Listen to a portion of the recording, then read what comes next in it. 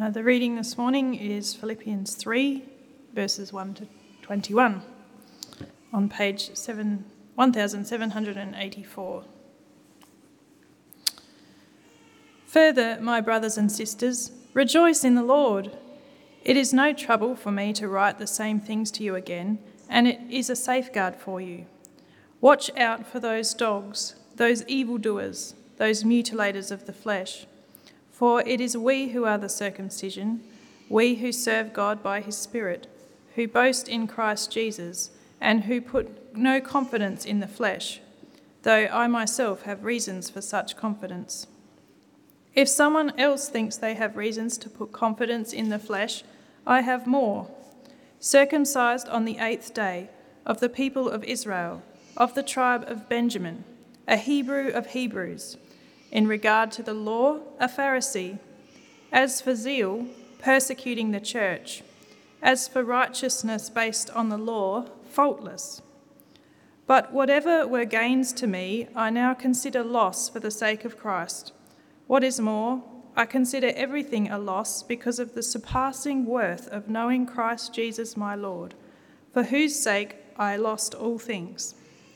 I consider them garbage, that I may gain Christ and be found in him, not having a righteousness of my own that comes from the law, but that which is through faith in Christ, the righteousness that comes from God on the basis of faith.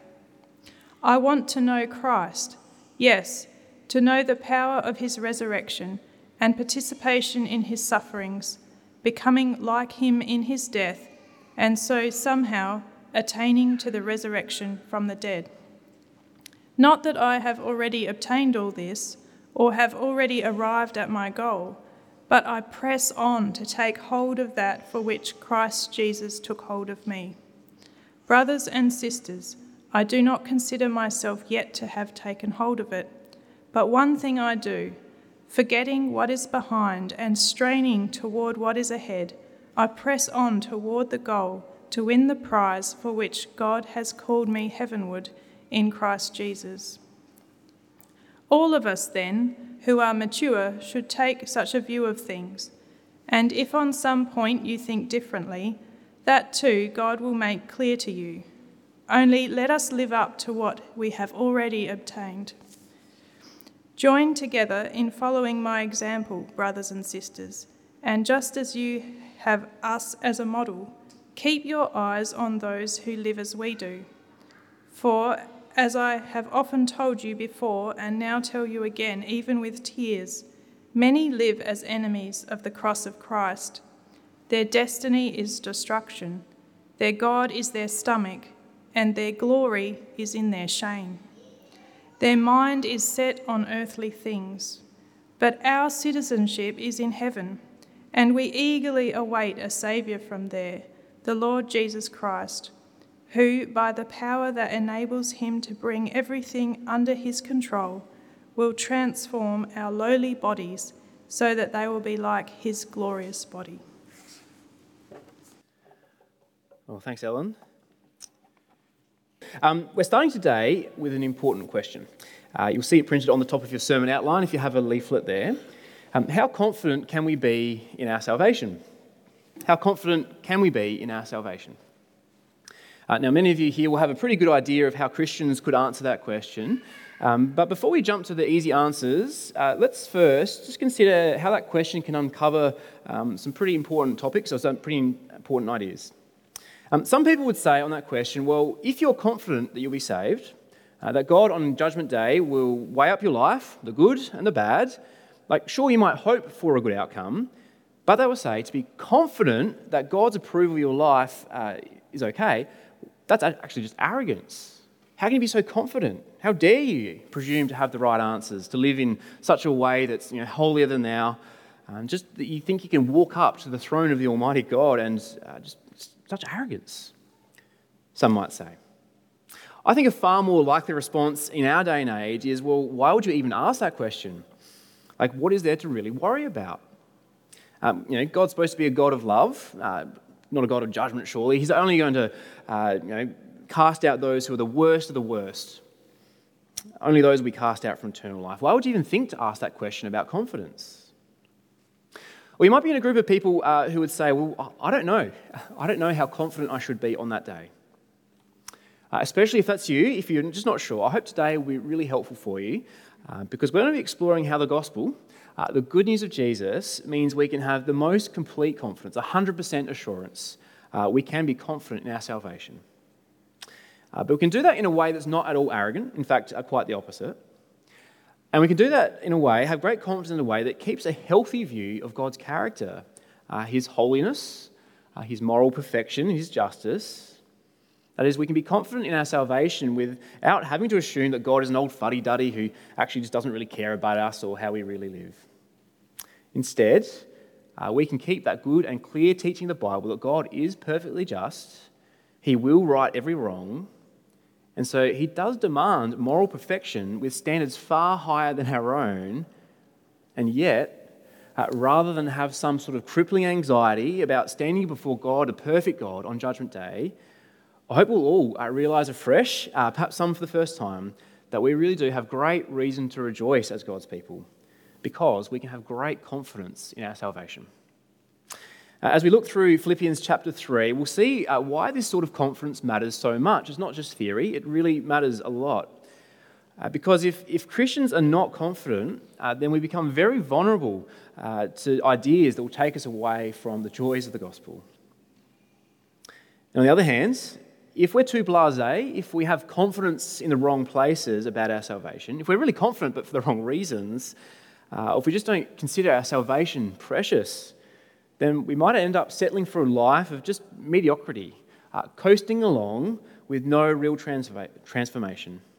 Then we'd miss out on the rich joys of a life with Jesus. So as Paul starts here, verse 1 of chapter 3, it'd be great to keep your Bibles open in front of you, as we always encourage, to have a look at it together. In verse 1, he gives this wonderful instruction, rejoice in the Lord. Now, this command is not just a nice email sign-off as you write to a Christian friend. Rejoicing in the Lord is to be the heartbeat of our lives, going to Jesus for all our joy, for all our happiness. And as Paul goes on, he gives the reasons why we should rejoice in Jesus and why the alternatives are just so lame, so vacuous, and actually often so downright destructive. I should say, though, it does feel like a bit of a gear change going from verse 1, rejoice in the Lord, to verse 2, watch out for those dogs, those evildoers, those mutilators of the flesh. It's quite the gear change, isn't it? Bit clunky. Feels a bit like going from communion to the birthday song. Just a bit of a strange change to make. A bit more aggressive in Paul's case. And it really stands out in Philippians. Philippians is such a positive and encouraging letter. It just seems to come out of the blue. Like, what's made Paul so worked up, so angry? We aren't given historical details on this one. But as Paul goes on to talk about circumcision and about confidence, he's speaking mostly to a Gentile church. We can piece together, knowing from elsewhere in the New Testament, what he's talking about. There were teachers, preachers who went around teaching Gentile Christians. They weren't really fully Christian unless they were also Jewish. That is, they needed to get circumcised as well as following Jesus. Paul is saying here, watch out for that sort of teaching. It's rubbish. It's dangerous. Because those teachers, they might be well-intentioned, but they're actually preying on a real vulnerability. If we have a limited confidence in our salvation in Christ, well, false teaching will come along that says, yes, you might be saved by Christ, you might be saved by grace, great, but there is this other thing you must do to really secure your salvation. There's this thing you must do. Christ plus something else will save you. If we lack confidence in our salvation, we would be vulnerable to latching on to whatever that thing is. I mean, who wouldn't take out extra insurance if you thought it would help you in the afterlife? In the time of Paul, in the early church, the other thing that was being taught to help with salvation, to secure salvation, was circumcision. The idea with that was that it would prove that you belong to God properly.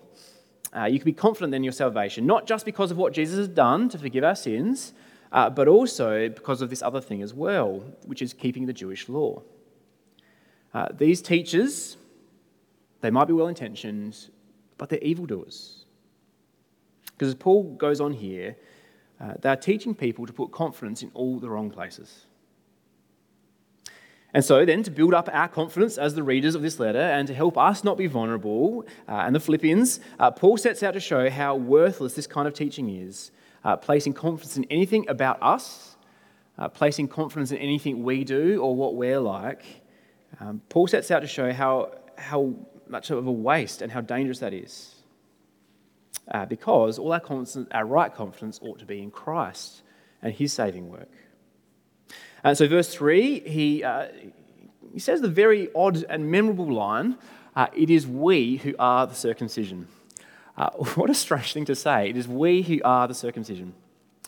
For some reason, as far as I know, there are no Christian songwriters who have come up with a song with that title. That would be quite a memorable song, wouldn't it? We are the circumcision. That'd be a great chorus to sing together. There's some great material here. I think perhaps for Kelly's next songwriting challenge, she's shaking her head. I think I'd love to see it on Kelly's next album with some diss tracks, taking some false teachers to task. I'd buy that one. Circumcision here, it's never just been an action, historically, going back in the Old Testament. It was never just an action God wanted from Israel. It was far more than that. Circumcision was always a sign that God had chosen freely to enter himself into a covenant, a special and binding relationship with Israel. God had chosen them. And circumcision was the reminder, the proof, the sign from one generation to the next. God had set his seal. These are my people, his personal choice, to bless and to cherish them. Now, that's what it was like in the Old Covenant. Paul is saying here, we don't need to be circumcised like the Israelites because, well, firstly, we're living under the New Covenant. And it's no longer circumcision as the sign that we are God's chosen people. So in verse 3, Paul goes on to tell us what are the signs? If not circumcision, what are we looking for? What are the signs that we truly are God's new covenant people? He tells us, well, we know because we serve God by his Spirit, we boast in Christ Jesus, and we do not have confidence in our flesh in what we can achieve ourselves.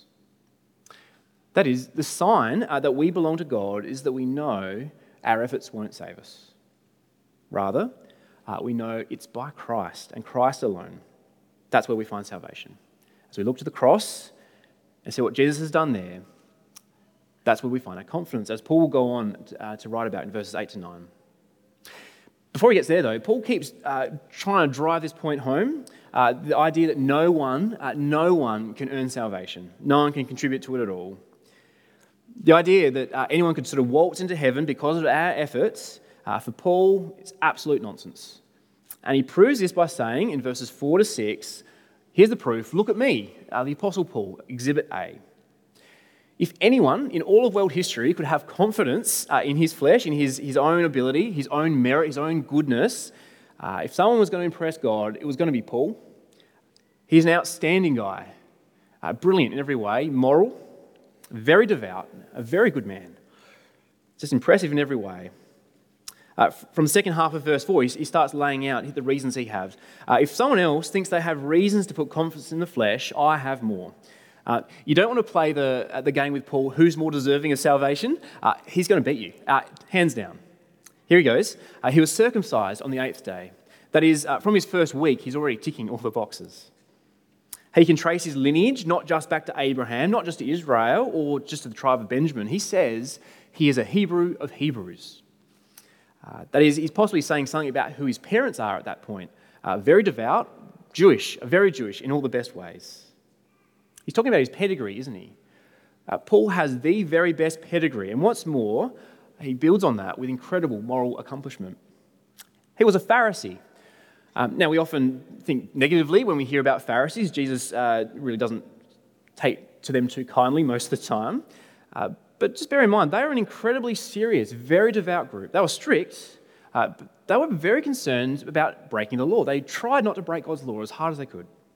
In fact, they'd put a fence around the law. If there's a law that they weren't supposed to break, they'd make sure there'd be other laws they'd put around that law so they wouldn't get close to it. Say if the road speed limit is 100, a Pharisee would set their own mental speed limit at 80. So they don't even get close to possibly just bumping over to 101. Now, most people, I think, probably didn't like the Pharisees that much, but you can respect that kind of religious zeal, can't you? And he goes on to talk about his zeal. That is, he didn't just reluctantly keep God's law, he was passionate about God's laws. So when people came along, Christians, who Paul thought were making a mockery of God and God's laws, well, Paul threw them in jail. He didn't just sit back idly by, he did something. He was zealous. But here's the big one at the end. As for righteousness based on the law, he was faultless. Now, he seems to be using exaggeration and some hyperbole there. You see the point? He gave it a better shot than anyone else, trying to do what he could do to prove to God that he should be saved to eternity. But it was all a waste of time. Actually, worse than that, he now counts it as loss. Not at all a profit, all loss. It didn't get him closer to salvation. It actually somehow put him backwards. I think the idea is if we look at Christ, if we look at his life and compare ourselves to him, you realise, well, that's actually the standard God requires of us if we want to be faultless according to the law. And Paul was saying, well, actually, none of us can live up to that standard. Now, I doubt too many of us here are wondering, well, do I need to be more Jewish? Do I need to get circumcised? I doubt that's a problem many of us have wrestled with. And yet, what do we take from this, I think, is that same warning to watch out. Watch out for any hints that we might somehow make any part of our salvation depending upon Jesus plus something else. I say that, I think, because by default, every one of us, we do have a need somehow to prove ourselves. Every one of us wants to contribute to our salvation. It's kind of a default setting, I think, often. We by default drift towards thinking our salvation depends on something I do. We want to somehow have a works-based urge to move towards, to contribute somehow. False teachers, or as Paul would call them, dogs, they will encourage that. They'll come along and they'll say, yes, Christ, but also this. So watch out. My guess is it won't be obvious, and you might have come across it in all sorts of forms, I suppose. You might hear some people be very dogmatic about things a Christian must do, perhaps something like baptism, that you simply must be baptised or you won't be saved. It's rubbish. Now, baptism is something we ought to do. It's something we do out of union with Christ and obedience to him, but it doesn't make us more safe in our salvation. We are already safe if our trust is in Christ.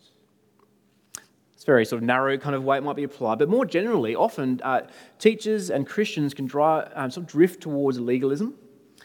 It might start out for good reason. That is, we want to grow in holiness, don't we? We want to become more like Christ, but very quickly it can become a confidence-eroding, works-driven approach to salvation. And the way I think you can usually spot it is because grace starts being treated with suspicion, and in its place, all sorts of rules start popping up because people are more comfortable with rules than grace a lot of the time in that kind of setting. And then I think in a church, if it's drifting that way, you'll notice that a church that instead of serving each other freely, kindly, out of love, sacrificially, instead ministries become more of a way of proving how dedicated we are and how saved we really are. And I think pride can sort of jump in there at that point, and if we're really involved in this ministry or that ministry, we can just judge others who aren't. It gets ugly quickly, doesn't it, if our confidence isn't in the right place. Today, as we look at Paul's righteous credentials, we wouldn't make that same list, would we? I don't think any of us here would say we're Pharisees, quite proudly. But do we sometimes make a list just a bit like it, even subconsciously? Somehow there's a list we might have to help us feel better about standing before God. We rely somehow on these things. Perhaps something like how financially generous we are. Maybe about how little we complain in a ministry area we're part of.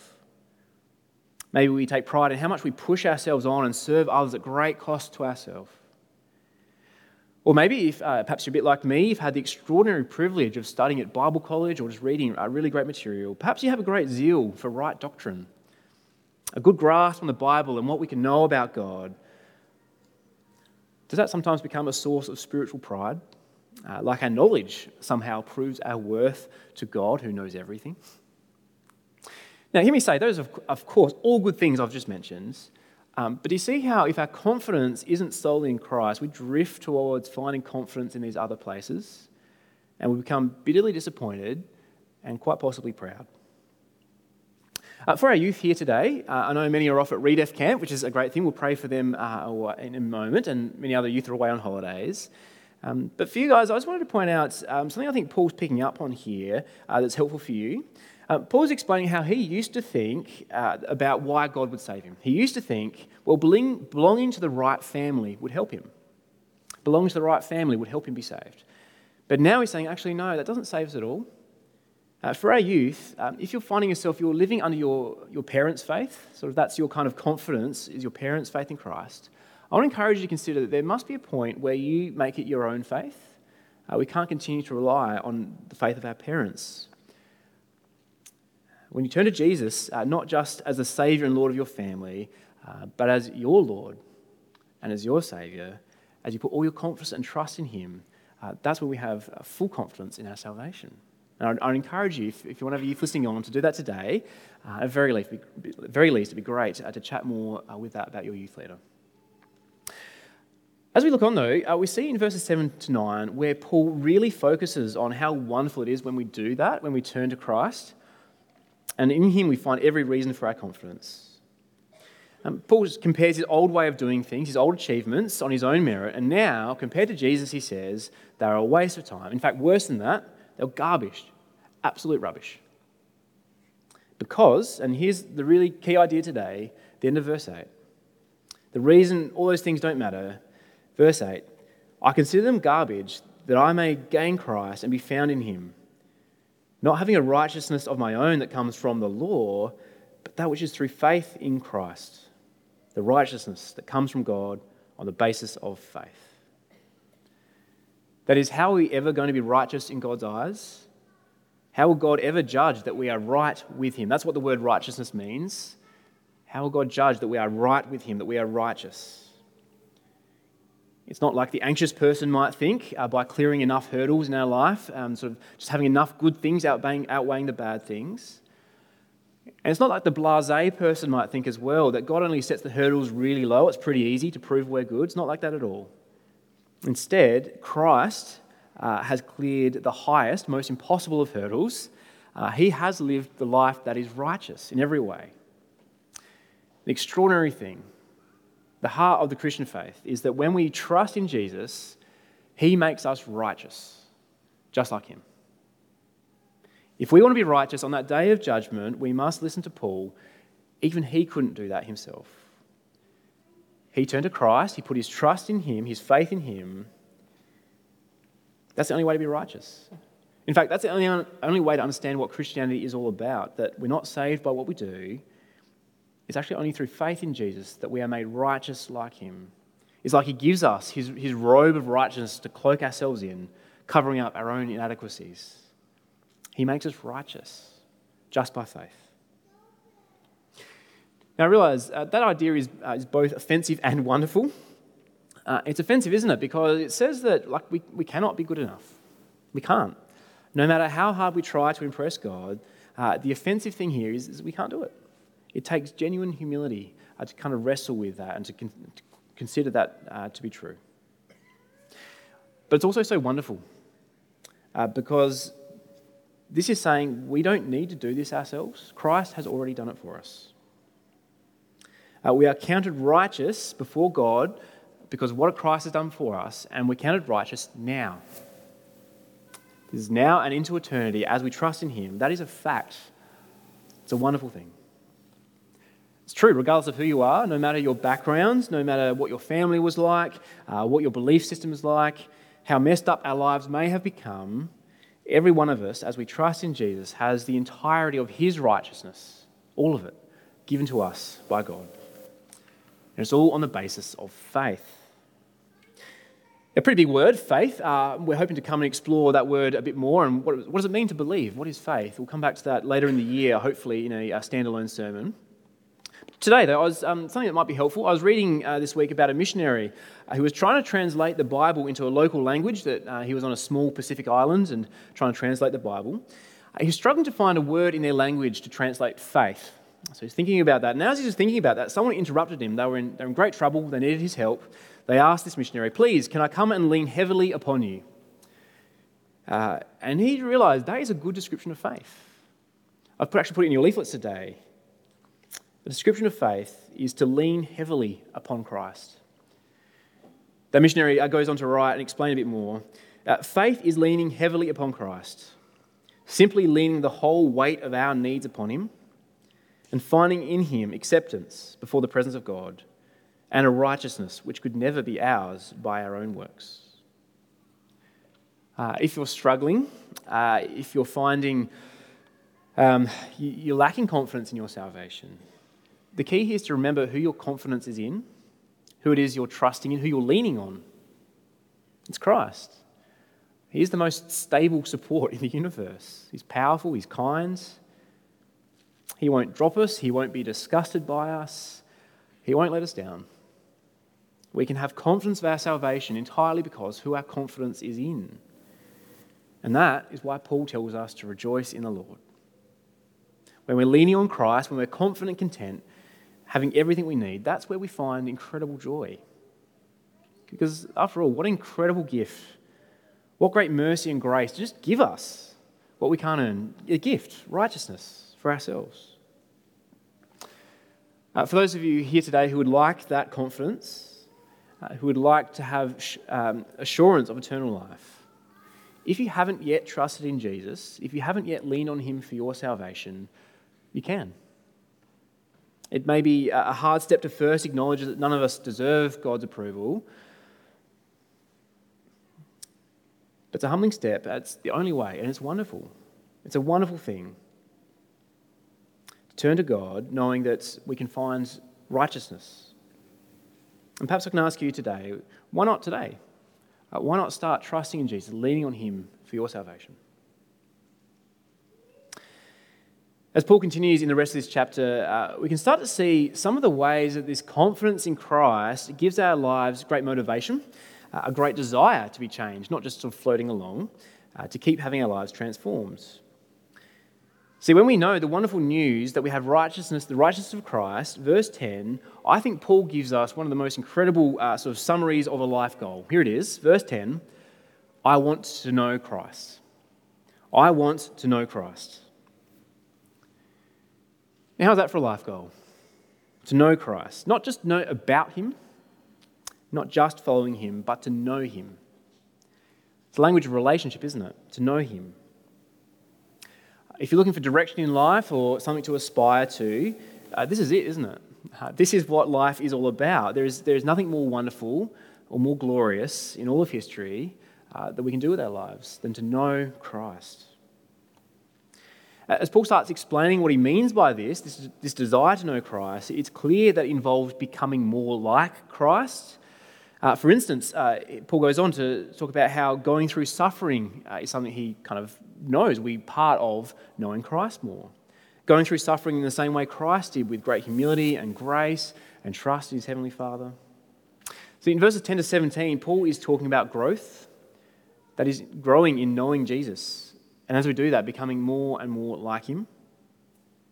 The main thing I want to point out in these verses today is that even the Apostle Paul, the most legendary missionary, the model mature Christian, who just knew the Bible really, really well, so well he actually wrote some of it, he even met the risen Jesus personally. Even the Apostle Paul, even he says, I need to keep growing. I'm not there yet. Have a look at verse 12. He says, not that I have already obtained this or have already arrived at my goal, but I press on. Again, at the end of verse 13, forgetting what is behind and straining toward what is ahead, I press on toward the goal. If even the very impressive Paul didn't put up his feet, he's got confidence in his salvation, absolutely, but at that point he doesn't put up his feet, he doesn't just coast. He's really wanting to grow, isn't he? He's wanting to be more like Christ, and we ought to do the same. I take it to truly rejoice in the Lord, like verse 1, if we want to find the joy of life, it's to know Christ and to be changed to be more and more like him. For those who have been following Jesus for a while now, and perhaps those of us who feel like we have been coasting for a while, especially when it comes to growth in godliness. This can be a challenge, can't it? To kind of kick back into gear and to, okay, I need to keep growing, keep pressing on, keep striving. Often I think we can kind of fool ourselves that we've changed enough for now, we're mature enough for now. Perhaps we might have got on top of some of the big obvious sins in our lives and we think, oh, that's great, I'm not murdering people anymore, that's good, that's enough change for me. But we have to keep pressing on, as Paul does here. Verse 16, as he puts it this way, to live up to what we have already obtained. To be more and more like Christ in our manner, in our character, in our actions, in our prayer lives. There is so much we all have to grow in. God has a lifelong project in each of our lives, doesn't he? It takes our life to grow, to make us more like Jesus. And like Paul, he uses those kind of very active words, pressing on, striving. That requires something of us. We can't just coast. Now, there may be some really practical things we could do, like 10-point steps to kind of growing. But I think today, the first and main thing I want to stress is that we may need to prayerfully reflect on our attitude first. And as need be, repent of an attitude that says, actually, I don't really want to know Christ much more. I'm happy how it is. Maybe we need to repent of not really wanting to be more like him, knowing that it might be hard, it might involve suffering. It's a question to reflect on. Do we really want to know Christ? Not just settling, but let's seek out knowing him more, year in, year out. Well, in these final few verses of chapter 18, we see how we can see how having confidence in our salvation really changes every part of our lives. I'll just touch on these verses lightly and quickly today. I just want to point out that we can be so sure of our salvation, again, because of Christ, that we ought to be thinking of ourselves, firstly, as citizens of heaven. Notice it's not that one day we will go to heaven, it's that we are citizens of heaven now. Here we are, sitting in Tonsley, but where the reality is, if we're believing in Christ, we are already citizens of heaven. That's where our identity is already wound up. We can be so sure of this, being citizens of heaven, because of what Christ has already done for us. But before Paul kind of explains or unpacks much about that at all, he first describes from verse 18 how not to live as citizens of the world do. That is, those who are very much bound up with earthly things. You notice as well, Paul does this in tears. He's speaking about those who are enemies of the cross of Christ. It's a great thing to notice, I think, because as much as Paul unleashes on those who preach a false gospel, the dogs, here he is in tears as he considers the many precious souls who stand against, who are enemies of Christ and what he did on the cross. In verse 19, Paul describes that unless they change course, they are on a pathway to destruction. Their God is their stomach, their glory is in their shame. Now, their God is their stomach. I don't think he's describing people with a big appetite, or I don't think he's having a shot at foodies so much. The idea seems to be that if someone is worshipping their stomach, that's the thing. The only thing that drives them forward in life is their own appetites, their own desires, not just physical hunger. It's a more metaphorical, I think. This is the sort of person who will reject all authority outside of themselves, outside of their own satisfaction, especially rejecting the right authority of Jesus and just seeking instead what brings pleasure. That's what it is, I think, has in mind as he's talking about people who worship their stomachs. And I think the result of that is that even shameful things, they end up celebrating and taking pride in. Even evil things they will call good. This pattern he's describing here, it seems to be the pattern of those who are citizens of this world.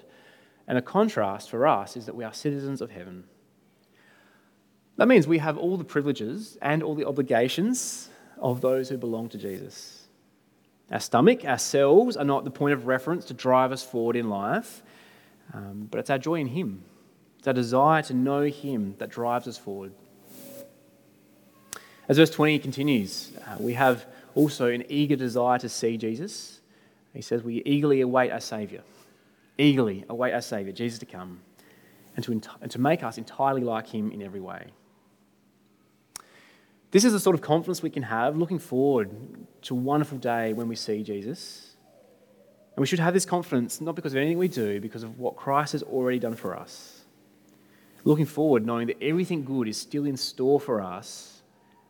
And that's the sort of confidence we can have living as citizens of heaven, not fussed so much by the shiny things of this world, the trivial things of this world, but instead leaning on Christ and finding our joy in him. Would you join me as we pray? Heavenly Father, thanks so much for the incredible grace and mercy you have shown us. Thank you for the way you've sent your Son Jesus to be the way that you make us righteous. Thank you, Jesus, for doing that on the cross at an incredible cost to yourself. Please help each one of us lean heavily on Jesus all our days. Help us not trust or have confidence in anything we do, but help us to trust entirely in Christ and his righteousness. Lord Jesus, we want to know you. We want to be like you. And we do look forward to the day when we will see you. Help us until then find great joy living as citizens of heaven, fully confident of your love and acceptance of us. Amen.